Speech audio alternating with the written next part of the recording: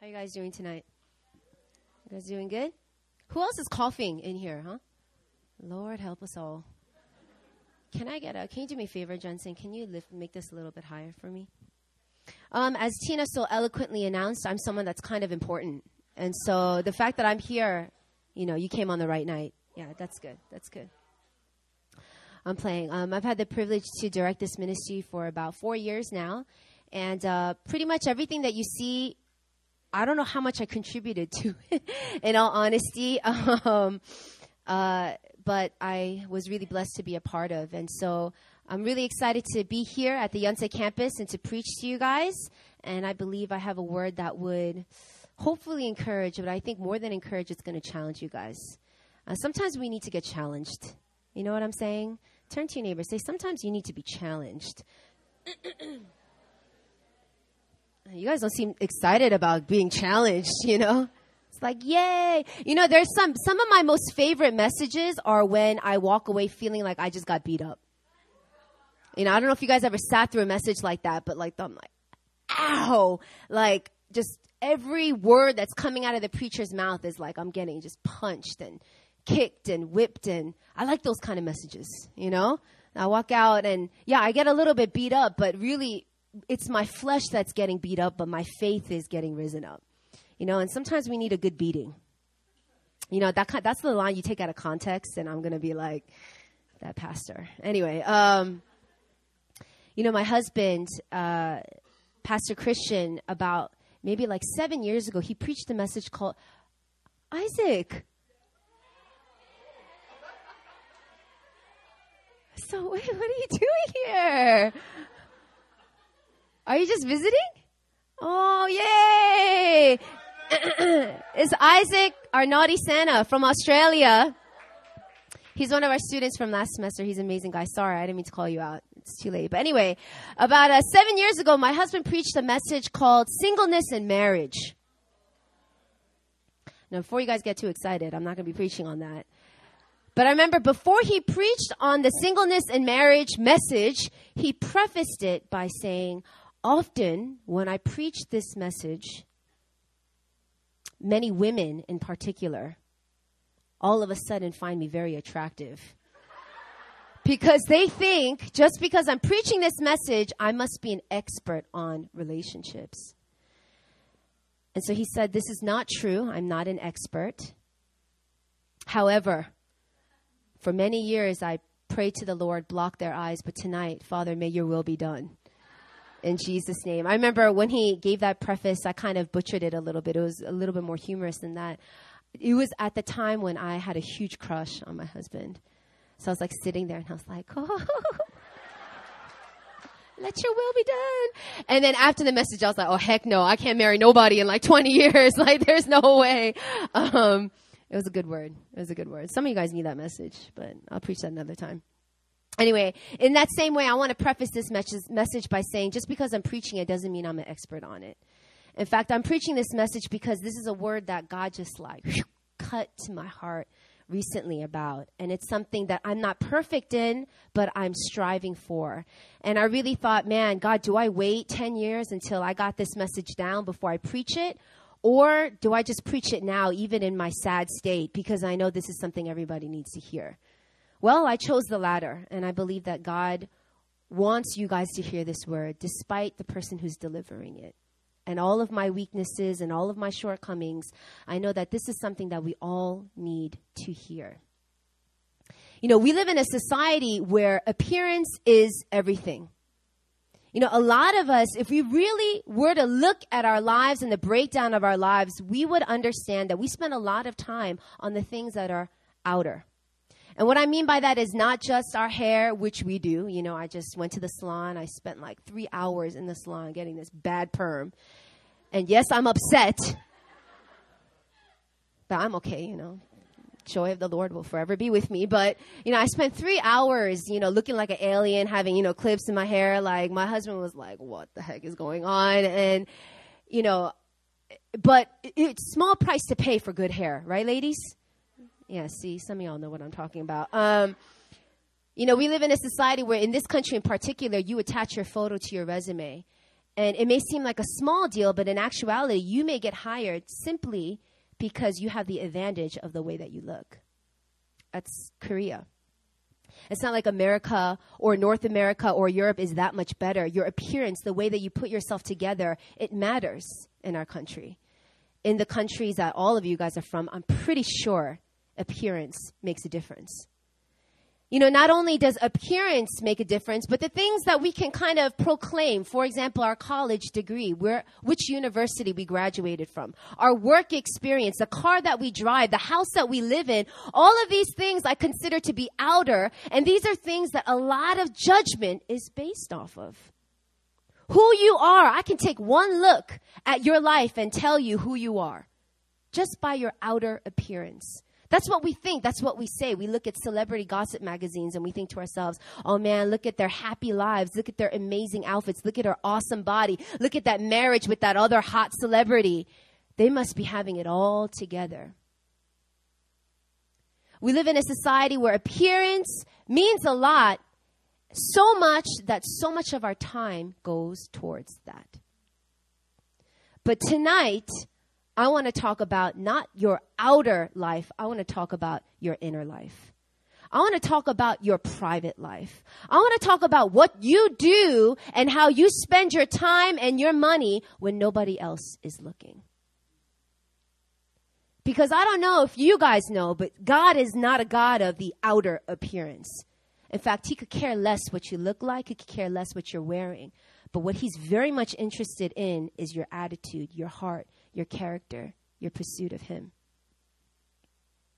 You know, when I was in high school, we had a vending machine and, with like little snacks. And every day during lunch, I'd, pick up my lunch and I'd always go to the vending machine and I'd get a little side thing. Usually it was candy. But on days where I had like sandwiches, I always wanted potato chips. You guys like potato chips?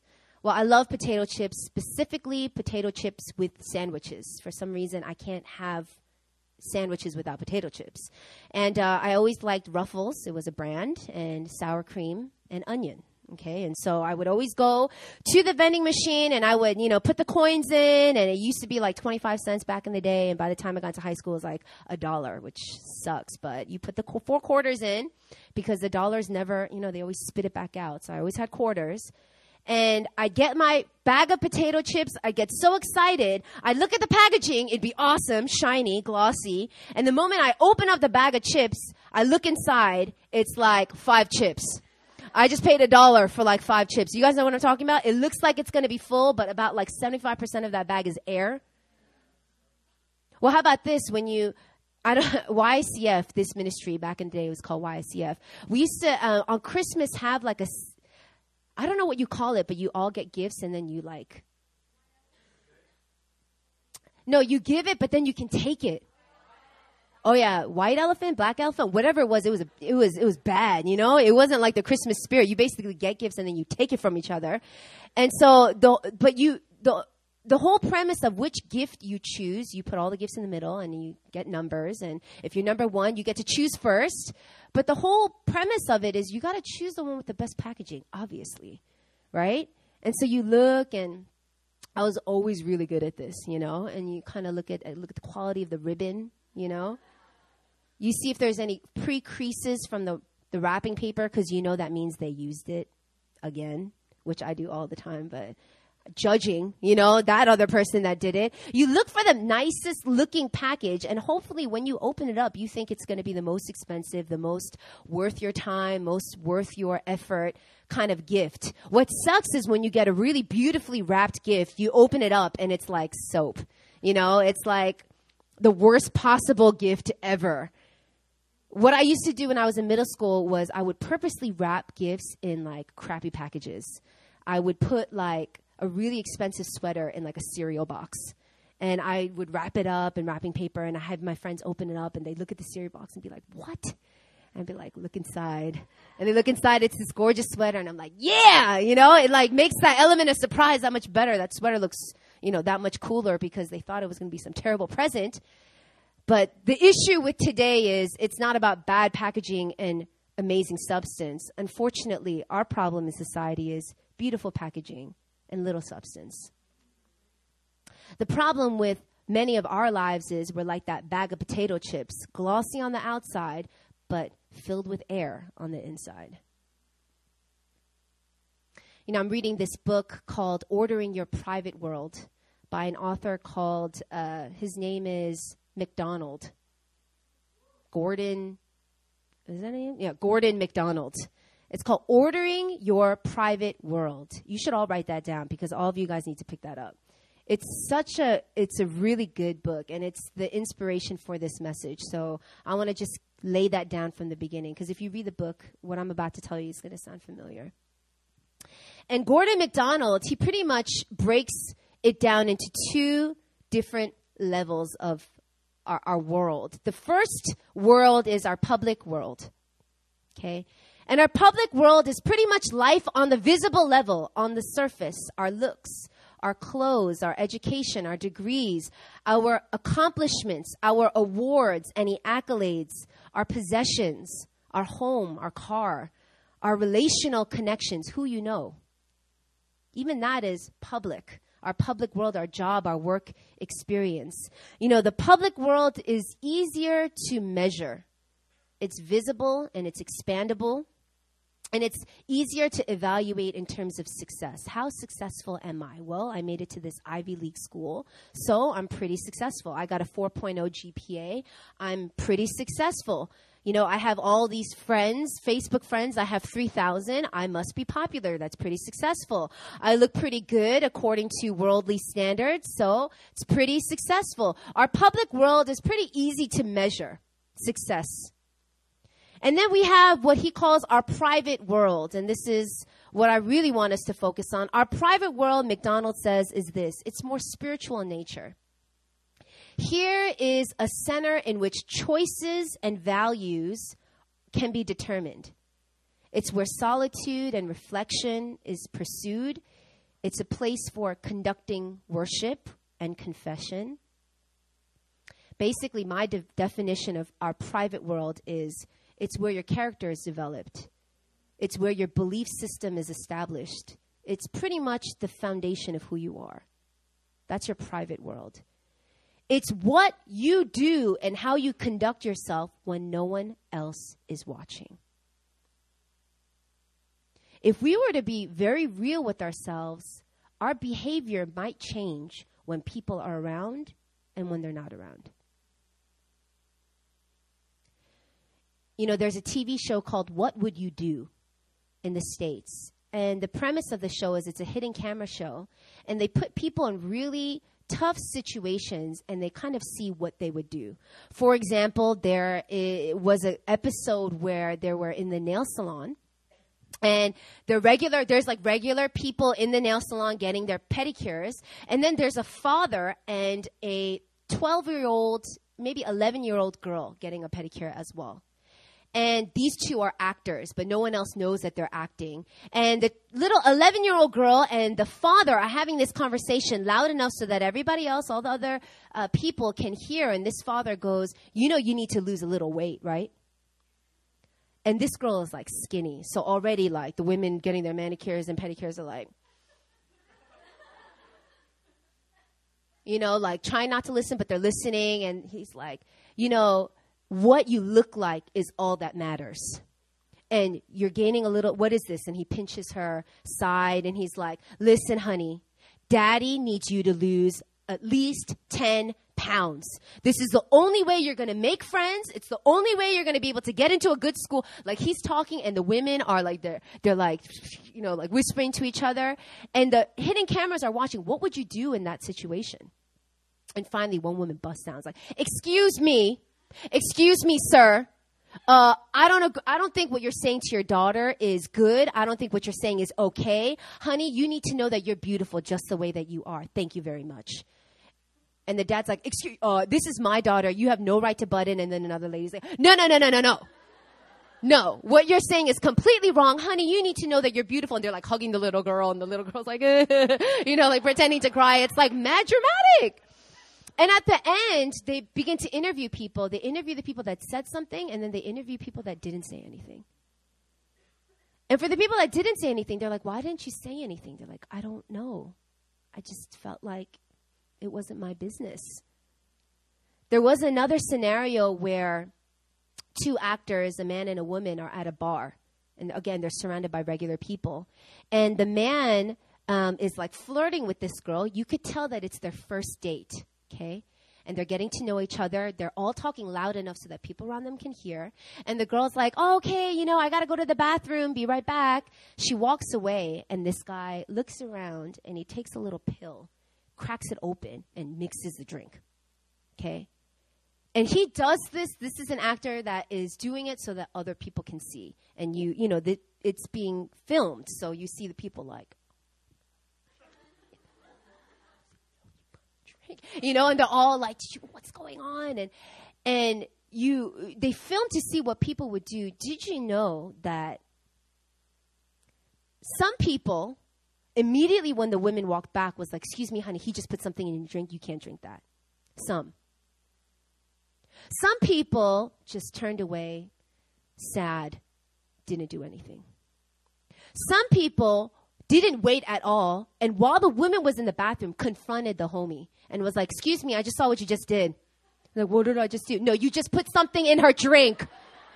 No, I didn't put it. No, sir, I saw you. Excuse me, bartender. Other people, they couldn't be that public, so they whispered to the bartender, excuse me, can you call the cops? That man just put something in that woman's drink, and they would walk out afraid of the confrontation. One person, it was another group of guys, started a conversation with this guy who put the pill in the drink. And this guy said, yeah, man, we're going to go back to my place and have a really good time. And I just kind of gave her a little bit of help. And they all laughed together, high-fived, and celebrated what he just did. Now, these men obviously didn't sign the release form because their faces were blurry, because obviously you wouldn't want to be that guy on TV, but they had this blurry face, and they still got interviewed, and they're like, excuse me, sir, why would you celebrate what this man just did?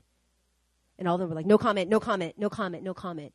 I bet if someone told them, we're on a TV show, it's going to be nationwide, we're going to put you in this situation just to see how you would respond. If some little birdie told them what the scenario was going to be, everybody would have responded a different way. Maybe the people that were a little bit shy and quiet and afraid to say anything might have been a little bit bolder.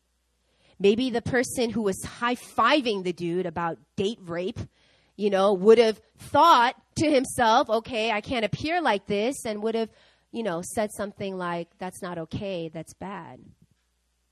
What would you do? That's the premise of the film. It's the TV show. I love watching it because in a weird and not sick way, but in a weird way, I always put myself in their position.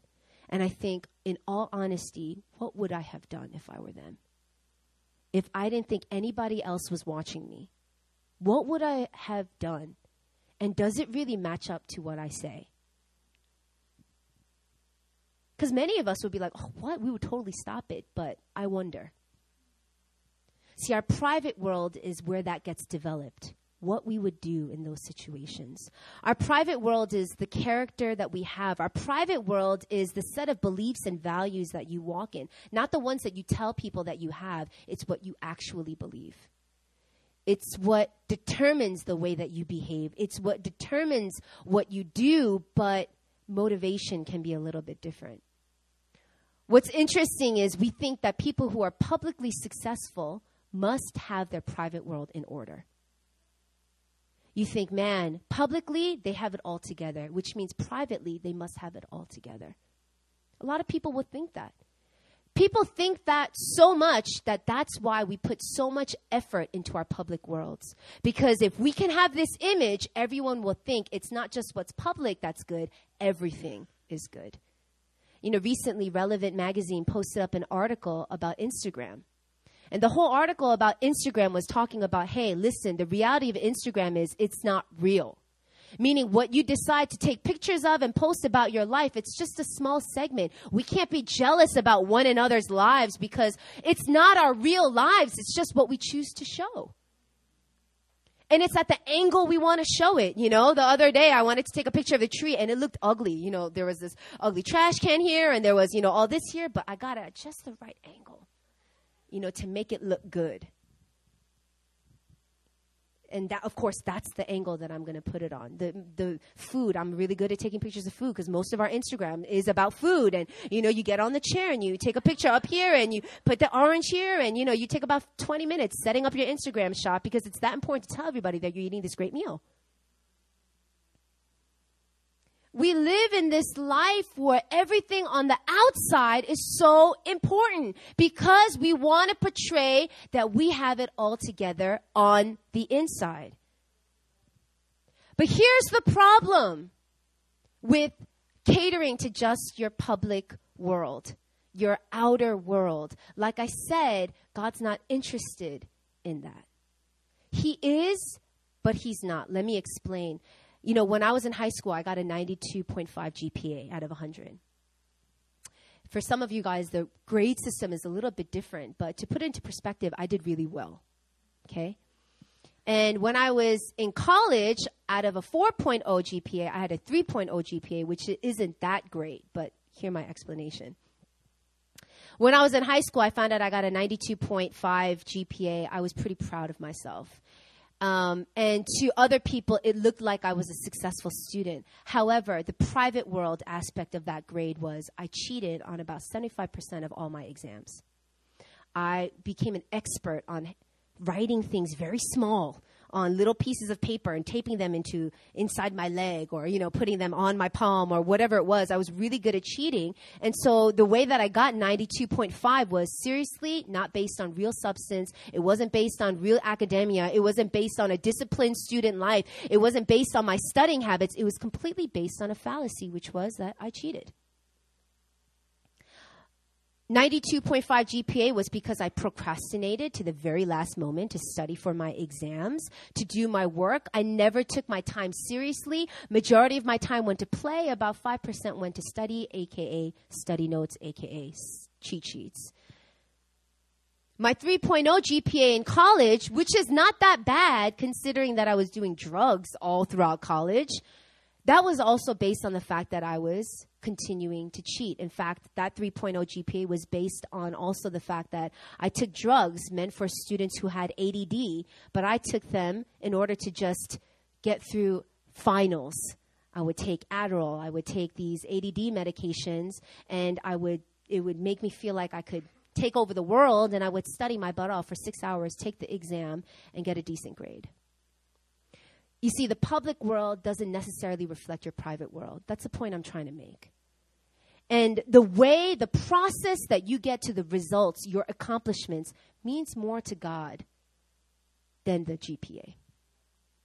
The fact that I didn't carry any integrity, the fact that I cheated my way through school, the fact that I didn't manage my time well, the fact that I didn't have character, the fact that I took drugs to do well in school, ironically, all these things added up to when God looked at me, he wasn't looking at 92.5 GPA, he wasn't looking at 3.0 GPA, he was looking, how did you get there? What was going on behind the scenes? Because that's what I'm coming to judge.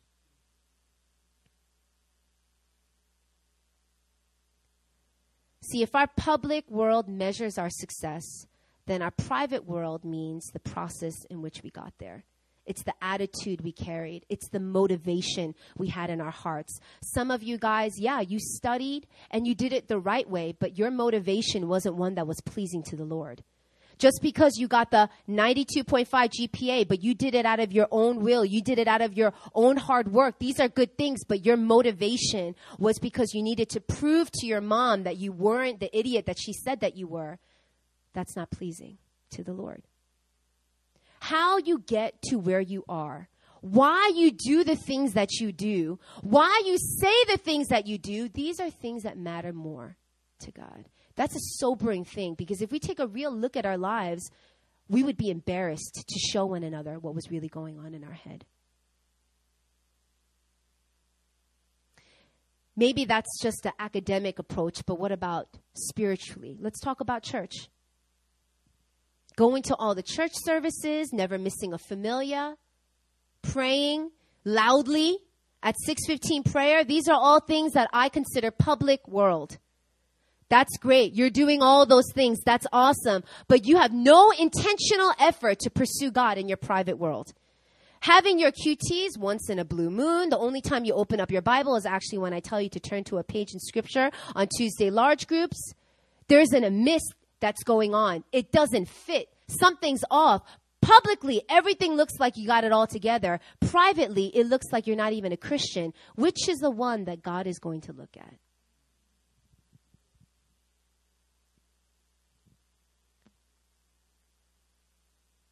The scary thing is your inner world, your private world is foundational. Meaning this, when your public world goes to sham, your private world and how strong it is going to determine whether you fall apart or you don't. Your school grades is not going to keep you from having a depression. The way that your hair looks and how it came out at the salon is not going to keep you from having a nervous breakdown or carrying anxiety. The way that you look at yourself in the mirror, the makeup that you put on, the clothes that you choose is not going to determine whether you walk out of that door confident about who you are or completely afraid that people will find out. Your private world is what you stand on. And when your private world has no substance, get ready because things are going to fall apart. This is what I'm trying to get at to you today. Your private world means more than your public world. Now, hear me out. I'm not saying don't care about the public. I'm not saying never Instagram. I'm not saying don't wash up, don't shower, don't get your hair done, don't wear makeup, never wash your clothes, look like a bum every single day. No. You got to put all that in order. Some of you guys need to care a little bit more, okay? I'm not saying that, but I am saying that there's an order. And the order is private, public. Our problem is we think public, private. Let me work on the public, and then the private will all work out. But the truth is you got to work on the private, and your public will then display the substance of your private life. I want you guys to turn with me to Matthew chapter 7. Matthew chapter 7, verse 24 to 27.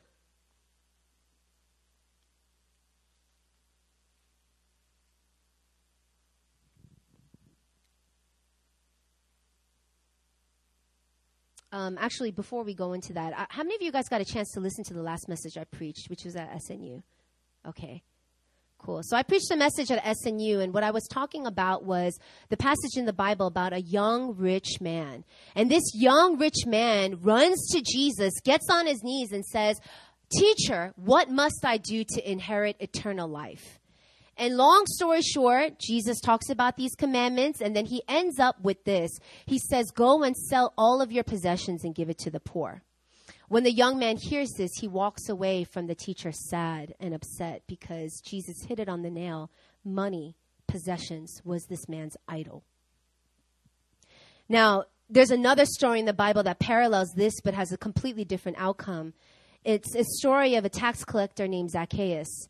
And Zacchaeus was a short man, and he was so short that when Jesus was coming to the hood and everybody was so excited, the crowds were crowding, and he knew he would never get to see Jesus because of his small stature. He decides that he was so desperate to see Jesus' face that he would climb up a tree. You can imagine a little small man climbing up a tree, and he looks down at Jesus, and Jesus, walking with so many people around him, looks up at the tree, calls Zacchaeus by his name, and says, "Zacchaeus, come down from the tree.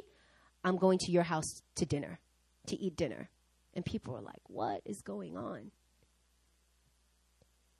Now, Zacchaeus invites Jesus to dinner. They have dinner, and at the end of this dinner, he looks to Jesus and says, "Lord, after everything, this encounter that he has with Jesus, I've decided that I'm going to sell half of my possessions and I'm going to give it to the poor. And if there's been anybody that I cheated, I'm going to give them 4 times the amount in return." Okay?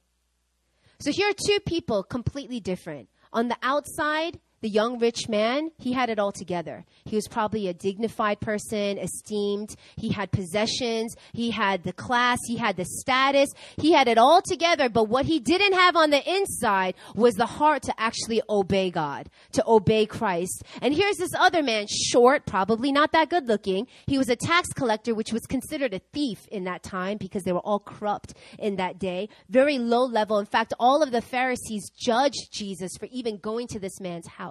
It was the same as going to a prostitute's house. They're like, what are you doing with this guy? He was low level. Nobody, everybody despised him. Yet Jesus looked up at the tree and was like, yeah, I want to go to his house for dinner, because he saw his heart. His heart was so pure for the Lord that even before Jesus says, hey, maybe you should think about doing something, to lay down your life, he, out of his own accord, says, I'm going to give up the very idol that I've had, which was money, and I'm going to lay it down at your feet. Jesus says, after what Zacchaeus says, Jesus says, salvation has come to this house. He looked at that man's actions. He looked at this man's heart, and he says, salvation has come. Two completely different people. Publicly, one didn't have it all together, one did. But privately is what made the difference between one man walking away sad and one man getting salvation. Now, going back to Matthew chapter 7, verse 24 to 27, I'll read it for you guys. I'm reading the ESV version. It says this: everyone then who hears these words of mine and does them will be like a wise man who built his house on the rock. And the rain fell, and the floods came, and the winds blew and beat on that house. But it did not fall, because it had been founded on the rock. And everyone who hears these words of mine and does not do them will be like a foolish man who built his house on the sand. And the rain fell, and the floods came, and the winds blew and beat against the house, and it fell, and it was great. And great was the fall of it. Two houses, two storms. One house withstands the storm and stands amidst all of the winds and all of the shaking. The other house falls completely apart. And there is only one difference. And it's interesting because the difference lies in the part of the house that no one can see. It wasn't the door. It wasn't the roof. It wasn't the walls. It was the foundation. When you look at a house, you don't see the foundation. In fact, the foundation should go fairly deep. The deeper the foundation, the higher the building. When you look around Seoul, Korea, and you see these high-rise apartments and high-rise skyline business buildings, the higher it is, the lower the foundation needs to be. If you try to put a high-rise building on a shallow foundation, it will topple over. Here in this same scenario, we're talking about the foundation of two houses, one that was built on rock and one that was built on sand. What was the difference? The one that was built on rock was what? The person who hears the words of God and does them. And the one that built the house on sand was the person that hears the words and does not do them.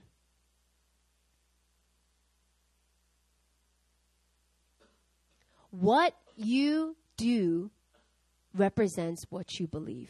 You guys understand that, right? The things that you do, your behavior, it doesn't get changed by your behavior. It gets changed by what you believe. And here, what this passage is saying is when you hear the word of God and you do them, the difference is that person believed it. Versus the person who heard the word of God and didn't do it is a person who heard it but didn't believe.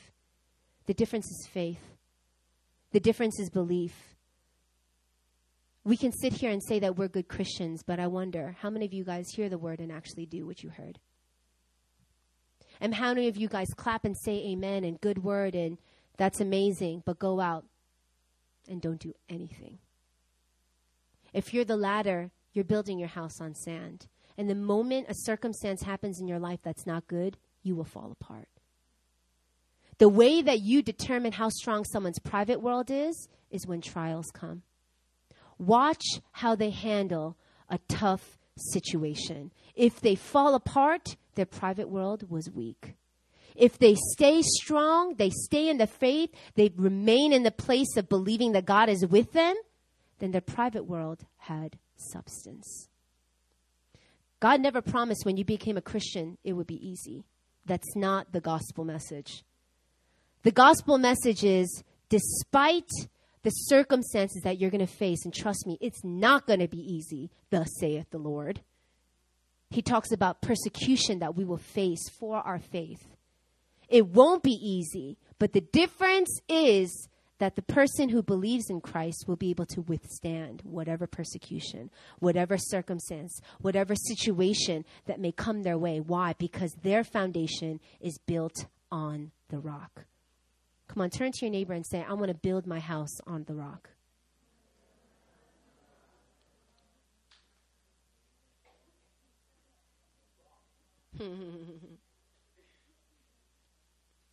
Now turn with me to Proverbs chapter 4, verse 23.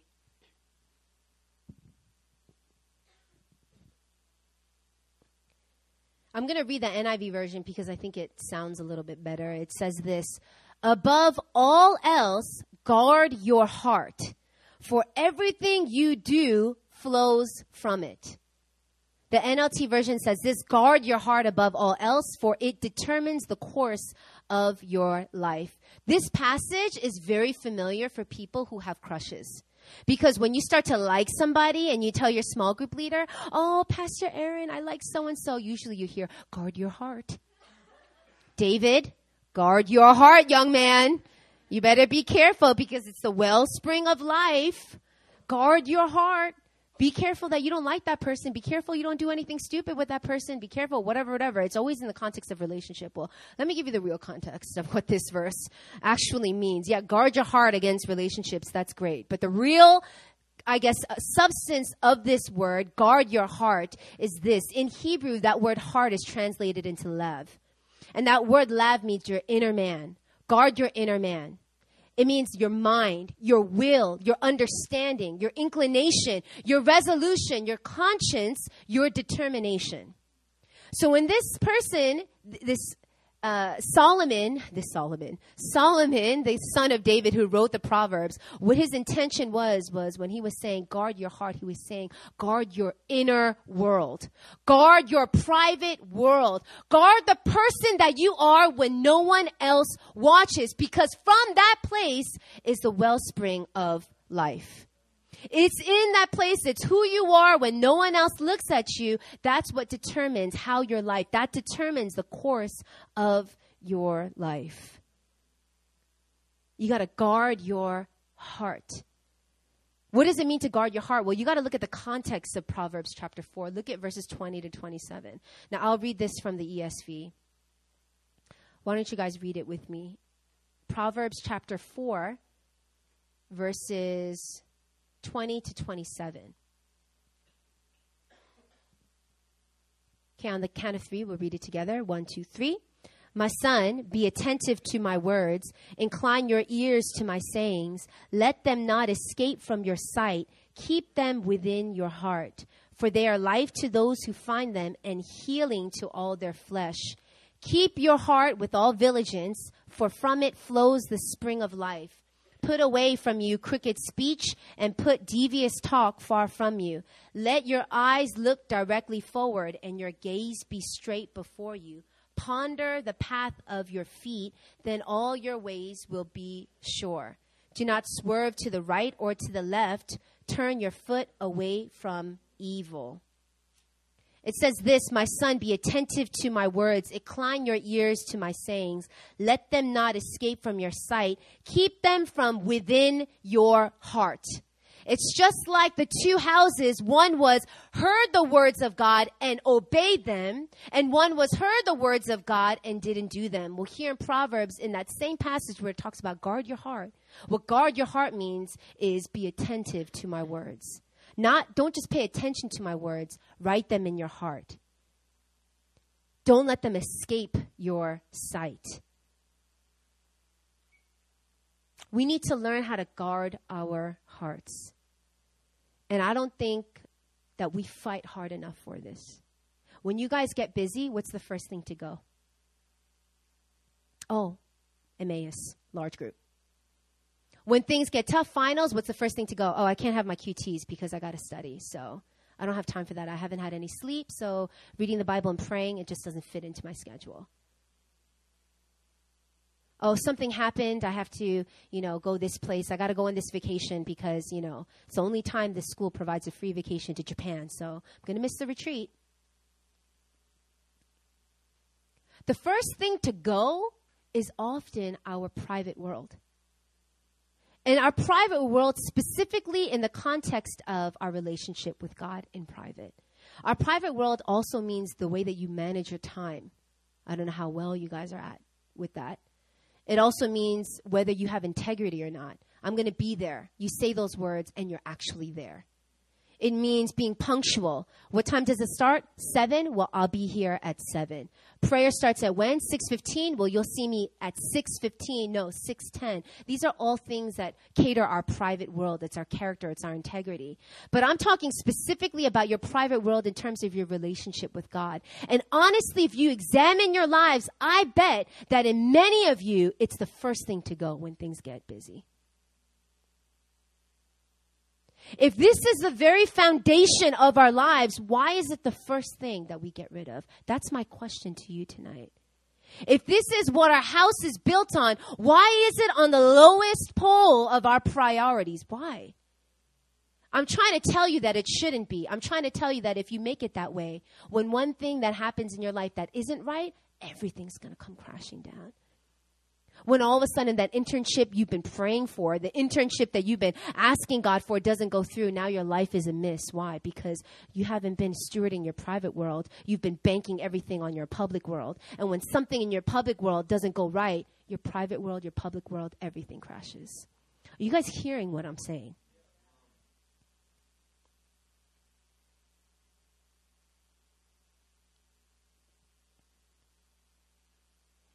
It's about your obedience to the words. And in the world of our social media, our Instagram, our Facebook, it's so easy to lose grip of reality. It's so easy to take a picture of you and your Bible open and your little feet on the beach and think, oh, let me show everybody that I have this great relationship with God. Meanwhile, that's the first time you've done QTs in 3 months. Can I be real here? Can I talk to you guys like this? Because I'm trying to get at something that I think the devil is trying to blind our eyes, because he knows if he can get us here, if he can get us in our private world, we are easy bait to him whenever something happens. What does your private world look like? What does your inner relationship with God, not the one that's public, I'm talking about the one that's private, what does it really look like? How often are you pursuing God? Do you make time for him? Is it consistent, or is it just on a whim? You're a leader? That's great. You hold the mic? Wow, I'm a pastor, and this is something that cut me straight to the heart. I wonder how you're receiving it today. Publicly, you do things right, but what's your motivation? You come to large group, but what for? Is it because you're afraid Tina's going to yell at you because she did last week? Is it because your familia all said, you better come? Pastor Aaron's coming to preach and she never comes to preach. Or is it because you're pursuing God and you want to hear a word from him that you know is going to transform your life? What's your motivation? Why are you here? Guess what? It's not just important that you hear, it's why you came. It's your attitude when you're sitting in those chairs. It's your attitude while I'm preaching. What's your attitude right now? That matters so much more than you sitting down in the chair. We check the balance of our bank account a lot. I don't know about you guys, but I do. I check, man, okay, how much money do I have? Can I afford this meal? I like to eat well, and that becomes a problem. A lot of my money goes to food. I don't know why I just told you guys that, but anyway. And so I check my bank balance, and I'm like, well, where am I at? Where am I at? You constantly check the status of your public world. How am I doing? Do I have the latest spring outfits, the newest trend? I don't know what's trendy right now. How's my hair? How's my skin? How's my teeth? How are my grades? How am I doing in school? How are my friendships? But how many of us are constantly checking the balance of our faith? How's my faith? How's my relationship with God? How strong am I in my faith right now? How often have I been meeting him in my private time? We're so focused on checking the things that other people will see. Well, tonight I want to encourage you guys, let's flip it. Let's begin to put a little bit more of effort in the things that are not seen. Let's begin to shift the order back to its rightful place where private is first, and begin to put our concern, our time, our energy in what most people will never know about us. Why? Because that matters most to the Lord. You want to talk about public versus private? Let's talk about Pharisees. Let's talk about the people that Jesus looked at and said, you brood of vipers. That's pretty harsh. Jesus is a nice guy, but he wasn't that nice to the Pharisees. In fact, he loathed them. He despised them. Why? Because they represented exactly what I'm preaching. Everything is all good on the outside, but they had no substance on the inside. Oh, they fasted outwardly, and they looked pitiful doing it too, because everyone needed to know that they fasted. Oh, they prayed. Oh, they read the scrolls. Oh, they did this and they did that. They went to temple. They did everything that they needed to do. But when it was Sabbath and someone was sick and Jesus healed them, the first thing they did was complain. Why would you heal this man? It's Sabbath. Don't you know you just broke the law? Jesus like, what? This man is sick. They missed the heart. These are people who put public before private. You and I have the temptation and the possibility of being Pharisaical ourselves. I need you guys to know that. And the only way that we can overcome that is understanding that the Holy Spirit is within us to empower us to bring our private world back to its rightful place. Again, I'm not saying that public is bad. I'm not saying that public is wrong. I'm just saying it's not the most important. You know, order is really an important thing. You guys ever eat cup ramyun? You know, in cup ramyun, it's not that difficult, but there are some basic instructions with cup ramyun, okay? Number one, you peel back the lid, but you can't peel it all the way because you're going to ruin it, all right? You got to look at the dotted line, okay? And you got to peel it back right to the dotted line. Number two, you got to take hot water. Okay, it can't be cold. It can't be lukewarm. It's got to be hot, and you got to fill it in. Not to the top, not to the low. You got to do it right in that little indent. Okay, right there. Number three, you got to close that lid back up. Number four, you got to put something on top of that lid. That's a trick they don't tell you, but you should do. Okay, they don't tell you that part, but you got to put something on top of it to secure the cooking. Okay, there's an order to cooking cup ramyun. All steps are absolutely necessary. All steps are very important. But if you pour hot water on a lid that's closed, you're going to get a mess. You understand what I'm saying? If you begin to put the Bible, I put my Bible on top of cup ramyun. It's so bad. It's holy. I'm purifying my ramyun. But if you put some object on top of, you know what I mean, the cup ramyun, and then you pour the hot water, you know what I'm saying? If you put these steps all out of order, you're not going to get a good cup ramyun. You're going to get a mess. But all these steps are important, but when you do them is just as important. Your private life, your public life, both important. If your private life is holy, but your public life is a mess, that's not good either. But I'm talking about both being in conjunction to God's word. However, in order to do that, the order is private first, public later. Come on, turn to your neighbor and say private first, public later. Yeah, say that with more conviction and unction. Go private first, public later.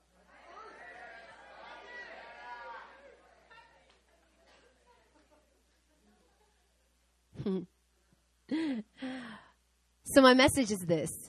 We got to guard our hearts. And what I mean by that is we got to fight for our private worlds. Meaning we can't let it just slip through our hands because most of us, it's not intentional. We're not trying. We're not looking at our day and saying, God, I want to intentionally ignore you today. You know, God, I want to intentionally not do my QT. Most of us saying, God, okay, I'm going to do it later. Tonight, before I go to sleep, I'll definitely do it. We have intentions to steward this private world of ours, but a lot of times we fail miserably because we don't make it a priority. So I'm not saying that we're all evil sitting here. What's wrong with you? You know, all you care about is the public appearance, not the private. I'm not saying that. But I'm saying we got to get strategic.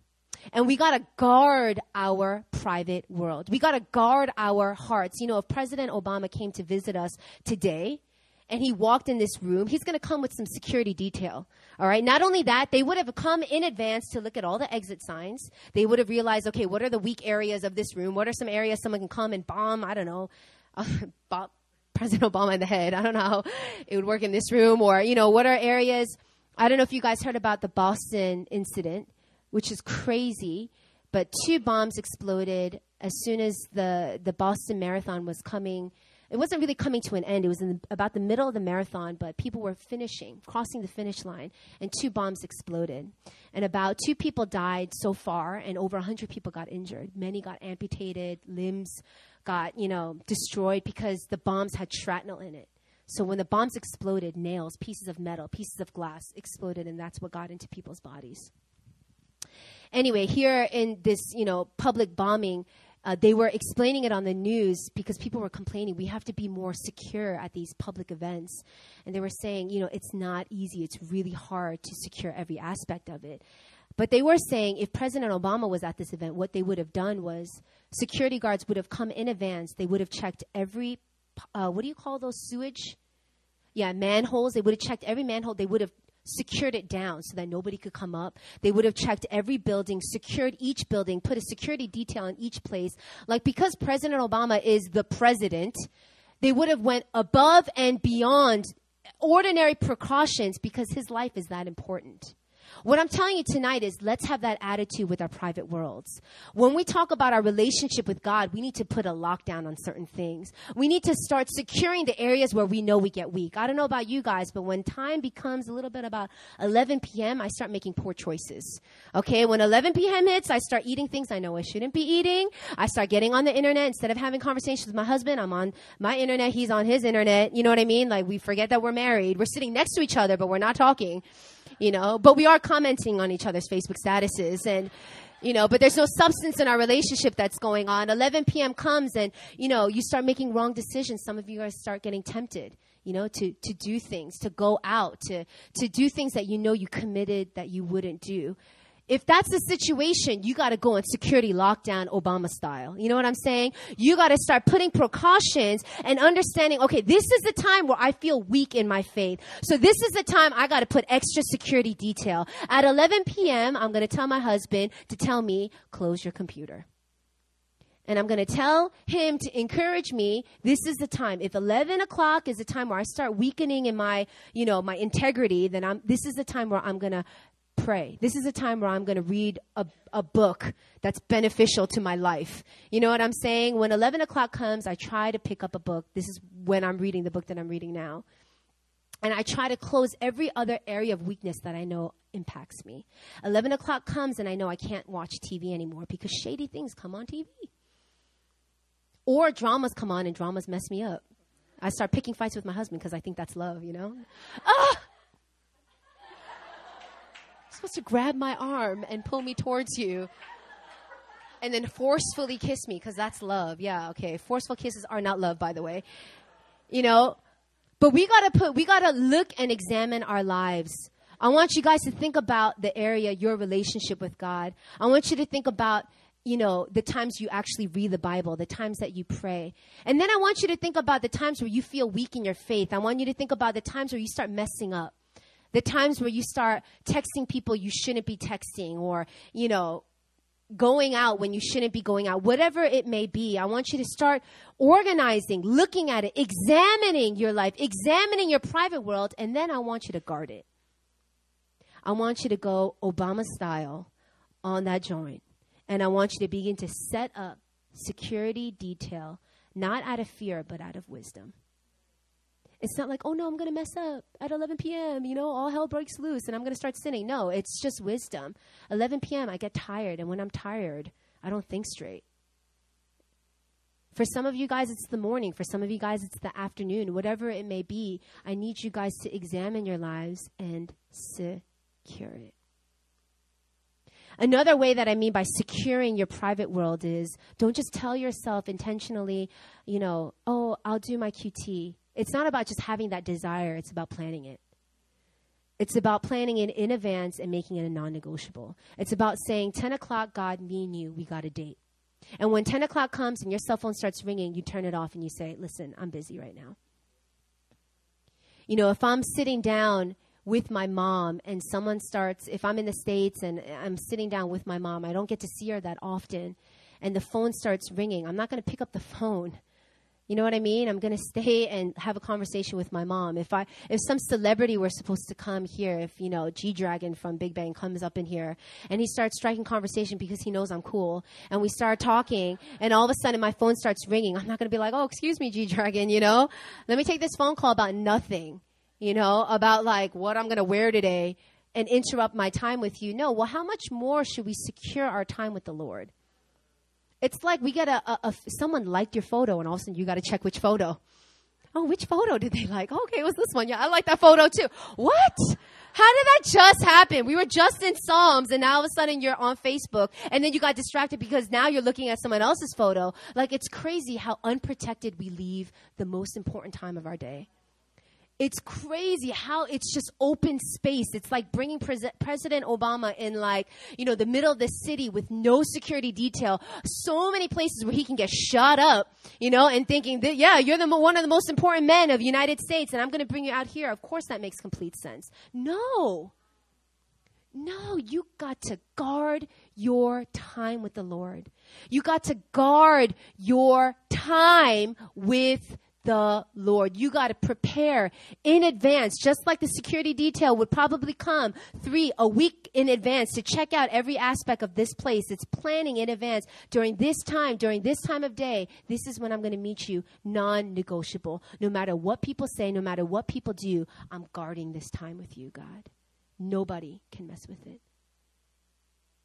Have you guys ever had a serious conversation with a friend where you're like really sharing your heart, and they start looking at their phone?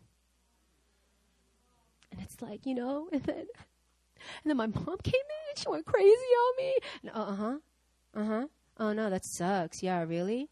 Yeah, our utmost attention is the lowest requirement. It's not the highest it's not the highest standard. God is saying this is bare minimum, 100% of your attention. That's how you walk in my presence, 100% of my attention. It's time we guard our private worlds. Amen? God wants your house to be steady. He wants it so that even when certain things happen, like you lose your passport, you lose your wallet, you fail your final exam, the classes that you thought you were going to get credit for here in Yonsei, you're not going to get credit. When you find out certain things, someone passes away, you break a leg, something happens to your world. He wants you to be in a position where your private world is so steady, it's so secure that it can't affect you. It won't touch you. It won't destroy you. That's his heart. That's his desire. It's that we have everything in order. Not for perfection, but because he wants us to thrive in every situation. I want you guys to just close your eyes.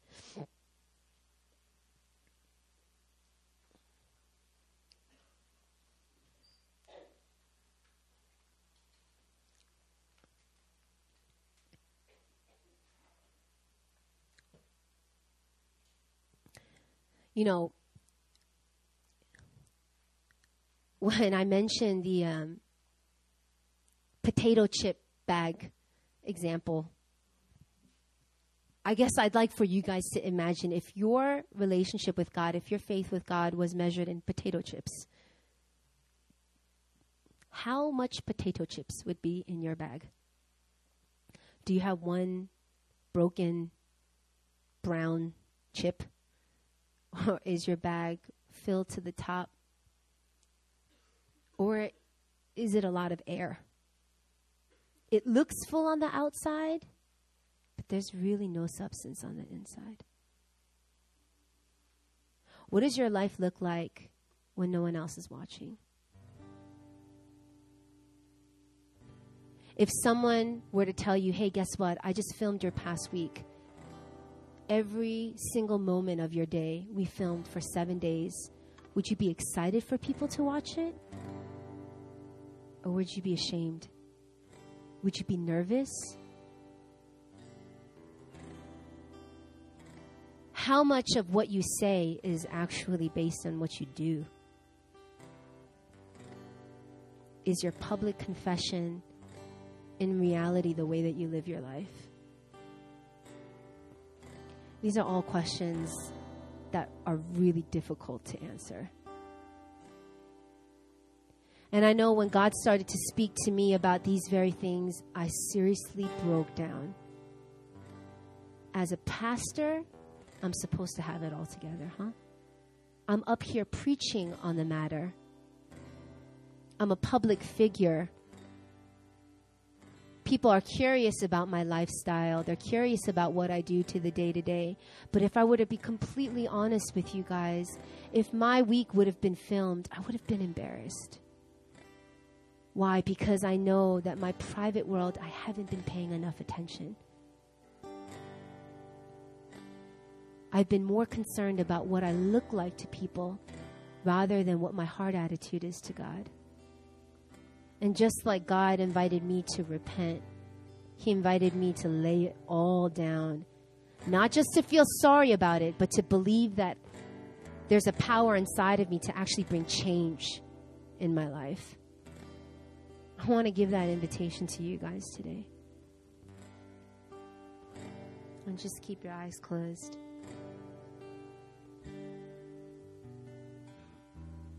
If you know that your private world sounds more like sand than it does rock,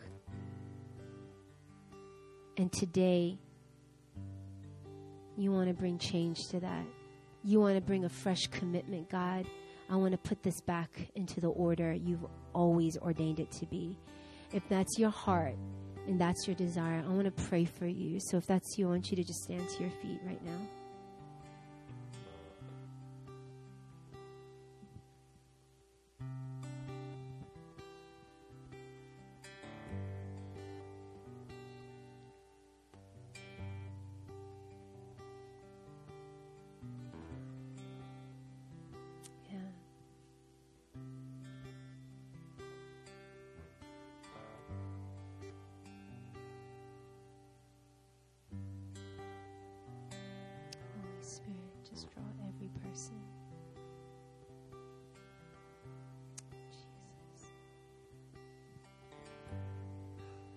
I want us to all just begin to pray out loud, whether you're sitting and you're confident or whether you're standing and this is something that's really convicting your heart. I want you to begin to, all of us, open our mouths and let's begin to do the one thing that has power in this situation, that's repent. See, repentance we think is a sign of weakness, when in reality, repentance is one of the most powerful things that we're capable of doing. Repentance is not weak, it's strength. It's accessing the very power of Jesus Christ on the cross. When you repent, you're not saying, God, I'm sorry. You're saying, God, I'm sorry, but I believe you can change me. That's repentance. If you're standing up there sorry, but you don't believe God can change you, that's not repentance. It comes with faith. It comes with turning. And I want us to all begin to repent together. God, my private world has not matched up with my public one. And I want that to change. And begin to confess what's been taking up that space. Begin to confess the air in your potato chip bag. What is the substance that you're trying to portray but that you don't have? Just begin to speak that out loud. So let's just begin to pray for those of you that are sitting. Let's join those that are standing and let's just all pray together. Come on, let's pray.